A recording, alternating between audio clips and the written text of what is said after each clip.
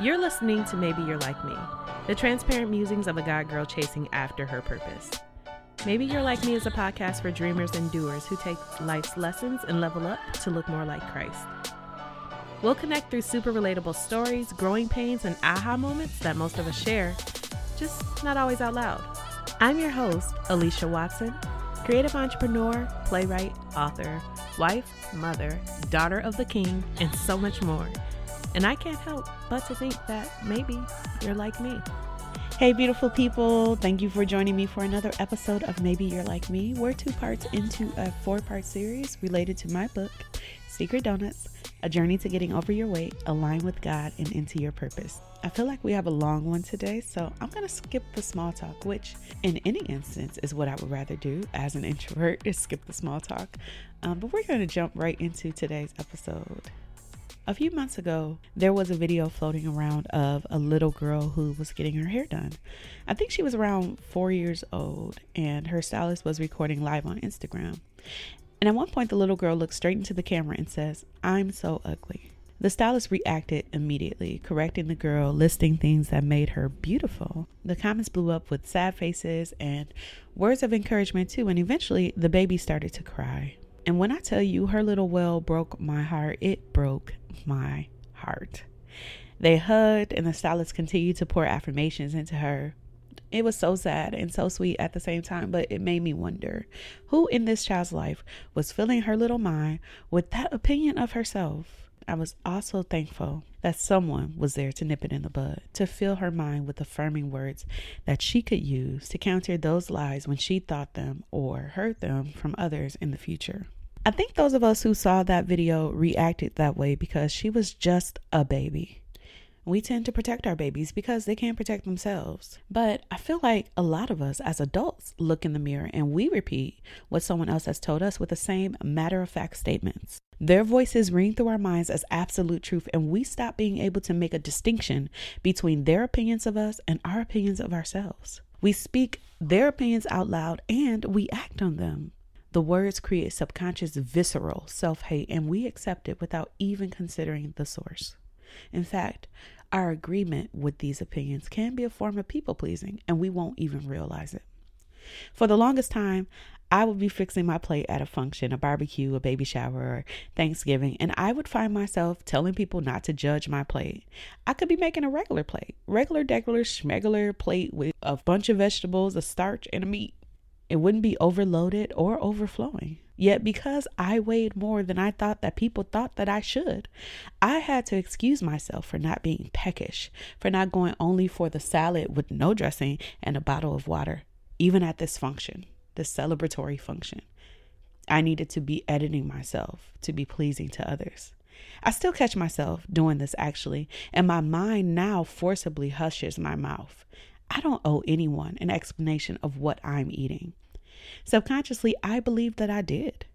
I didn't want them to think that I was fine with where I was, that I was pleased with myself in this overweight state.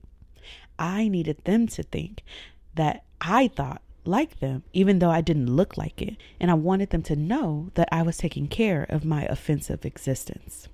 Half the time, no one cared. No one was really obsessed with my weight like I was.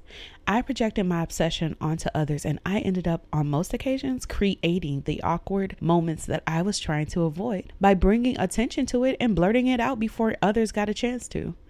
Maybe that's what that baby was doing when proclaiming that she was so ugly, beating people to the punch. Nobody's correcting that dialogue for the inner children in us, though. We're adults, and if we beat ourselves up, that's our business. It's our fault, and we need to find some confidence. And how do we find the confidence? By losing weight, Avi. In my experience, though, you can lose weight, but that inner dialogue can remain. That was one of the reasons I needed to write Secret Donuts in the first place. The world teaches you that you need to change to be worthy, to be confident, to be loved, and you can subconsciously assign that belief to God. But maybe you're like me and you know God loves fat girls. That should not be a bold statement, guys. When I've said it to some people, it's met with or pondering faces as if they're trying to find a way to explain to me why that statement is wrong. And that's the problem. Being overweight has been turned into such a villain in our society that people can't even fathom such a cut and dry declaration of God's love for fat people. I was one of these people. And God revealed to me that this was something that I needed to understand. God does love fat girls.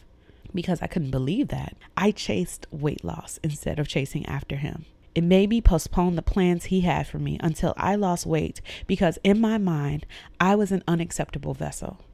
But if God is telling you to do something now, that's what he means. Now. Meow. I want to be clear in saying that I'm not against weight loss. I've just learned the danger of focusing on it, of worshiping it, of deriving our value from it, and or assigning our identity to it. People will clap for you when you lose weight, and mean-spirited aunties will bring it up anytime you gain 1.5 pounds. Seriously, pick a day and keep a log of how many times you hear or see weight or weight loss being brought up in a negative light. From the weight loss commercial to the reality show star to your grandma, your kids, your hairstylist, we have all been conditioned to constantly focus on weighing less. People assign adjectives to being overweight like lazy, gluttonous, and sloppy without even considering other adjectives that might be at play like sick, depressed, or even content. But it doesn't matter what people think. What matters is that God loves you today, right now, just as you are. He will love you when you lose 30 pounds. He will love you when you gain 50 pounds. And that is important to know. In my book, I argue that if we base our love for ourselves on a foundation of God's love for us, we will have a solid place from which to even consider starting a weight loss journey. And I don't even call mine a weight loss journey because losing weight isn't my focus anymore. For me, it's a whole person, whole health journey. I am seeking God first and allowing him to heal all of the places that need healing within my whole person. I pray daily for God to allow me to see myself as he sees me and to move from that understanding of myself, period. But listen, I understand science, and I don't want to get to a point where the grace falls off of my health. I don't intend to be reckless with the life and the vessel that he's given me. So I'm trying to be healthy as a living sacrifice for the gifts and purposes he's established for my life. To be a wife, a mother, daughter, sister, friend, entrepreneur, author, podcast host, speaker, and whatever else he tells me to do. I want to be fit and ready to serve in any capacity that I am called to serve. I want to be mentally clear, physically able, emotionally stable, and spiritually competent. And that's what drives my whole person, whole health journey. And knowing that and embracing what he says about us truly empowers us to boss up and to utilize the self-discipline that was promised to us as a fruit of the Spirit. Now, for me, it's not about getting fit for the sake of pleasing people, which I admit is really why I've ever sought to lose weight in the first place. I wanted people to respect me, to admire me, to desire me, to objectify me, if I'm being real. And losing weight was the only path I saw to getting all of that. But people are going to believe what they want to believe based on them, not you. They form their opinions based on their life experiences. And at the end of the day, their opinions don't really matter unless you let them matter. For me, they matter a lot less when I'm keeping the fact that God loves me unconditionally at the forefront of my mind, and when I'm keeping his unconditional love at the top of my list of needs. Unconditionally is the operative word. Following his example gives you the ability to love yourself in the same way, unconditionally. I remember when I lost a ton of weight in high school, I was ecstatic. Not because I was healthier, but because I was no longer one of the outcasts, the fat people that no one wanted. What's weird though is once I had lost the weight, I would pick apart old photos of myself, showing them to others and making fun of what I used to be. Even worse, I would make fun of other people who were still overweight, even though I knew, I had felt how crushing that was. But I see people doing this now, as adults even. Why didn't anyone tell me I look like a Popeye's chicken sandwich? Look at me on vacation looking like a beach whale, LOL. Be careful when you publicly humiliate the older version of yourself. Be careful when you do it privately. Even though you're talking about yourself, people who currently look like what you used to look like may take offense to the negative ways you're talking about your past self. You may believe it's harmless and you may believe it's okay because it's you talking about you, but they may believe that you believe those things about them. I have family members who love and cherish me deeply, who throughout my whole life have always been valiant in lifting my chin when I start talking negatively about my weight. They would encourage me and love on me because they didn't want me to feel bad about myself. But I did notice when those same loving people got mad at certain other people, their insults of those people would be that fat pig, that big burly such and such, you sloppy, lazy, big bellied, and on they would go. And even though they would never say such things to me, I internalized that they disapproved of me and my weight because of how they honestly viewed people that looked like me and how it came to light when their emotions were high. It was like a truth serum. The truth hurt. Because you lose weight does not mean you need to tease others or join others in teasing the person you used to be. Because ultimately, you are still that person. You just look different. What happens when you gain weight again? I know. You say that you've changed your habits and your lifestyle and you'll never be that person again. But what happens if you are? What happens when life comes at you fast? You have a baby. You lose a family member, you suffer depression, you develop a condition that forces you to gain weight and makes it nearly impossible for you to lose it. Do you like the person you become, or do you go back to hating yourself? Don't use weight loss as an excuse or an invitation to become like the people who hurt you. Be empathetic to the person you used to be or to the way you used to look, because God loved her and you should too. Be sensitive to the person you were in that season. Acknowledge all the good she did, all that she learned, all of the resilience she mustered, all of the lives she affected, even in that state. Love her unconditionally because she is a part of you. She is a part of your story, and her existence allowed you to get to where you are today. Don't make your self-love and self-care contingent upon how you look. Change your mindset. Love yourself at every stage, from the present back to the past and into the future. We are all worthy of love at every stage, at every size, at every juncture, and in every state of health, because God loves us at all the stages and will love us until our last breath, unconditionally. Yes, be proud of the changes you're making. I know that I am. I work out more. I make healthier, more beneficial choices more often than not. I speak more kindly to myself, and I arrest negative thoughts that have been planted by the enemy far more often than I ever have. I go to therapy. I set boundaries. I communicate my needs and my disappointments. And I'm finally able to do this all consistently because I actively care less about what people think and what they would prefer. Because I know and I have embraced God's love for me, and that comes first. And I know it's not that serious for everyone. I get that. Some people lose weight and it's simply that. They can hop on Weight Watchers or keto, do the work, and move on with their lives. But if you're like me, with decades of deep-seated, deep-rooted obsession with your weight, then you have to take a different approach for a real and lasting change. So what does that look like for me? The first thing to do is discover what God says about you. There are general promises in the Bible about God's love and his creation that you can use to affirm yourself and guide your actions. Matthew 6:33 and Psalm 139 come to mind. Then you can spend time with God, reading the Bible, journaling, praying, and then reading books like mine to create a barrier for the lies and negativity that you've been fed your whole life. One of my favorite verses is Proverbs 25:2, and it says, "It is God's privilege to conceal things and the king's privilege to discover them." It's really exciting for me to discover me, the me that God intended for me to be before he formed me in my mother's womb. And he grows me into that version of me through things like my therapy, my husband, my children, and my work, and the feedback I get about the impact it's made. The next thing is to identify what he did not say. Take all of the lies captive and replace them with truth. Unfollow or mute pages and people that reinforce the negative things that you feel about yourself and your weight. Even if it's just for a season, if it is causing you to spiral into a space of sadness and negativity and self-loathing, then quit doing that to yourself. Unfollow or mute.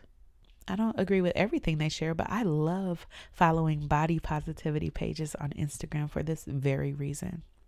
They verbalize what I feel and help me to see that there are people who think like me, who have experienced what I've experienced, who've been hurt by and affected by some of the experiences that I've had. And they boldly reject ideology that has conditioned us to believe that we are not enough. That being there, seeing their posts fills me up. And so I look for more of those because I want to change my mindset. The next thing is to stop giving weight loss so much power. Acknowledge that you're doing it, first of all, because it's so commonplace and it's so deeply ingrained in our culture. It's so almost expected, especially as women, that we don't realize that we're doing it sometimes. Stop apologizing for being fat. Stop hiding. Get in the picture with your kids or at that event, or get the headshots that you need so that you can be ready when it's requested. Get in front of the camera. Stop adjusting who you are to be accepted. You don't have to perform for people. You don't have to shrink to take up less space. And you don't have to be entertaining to make people like you.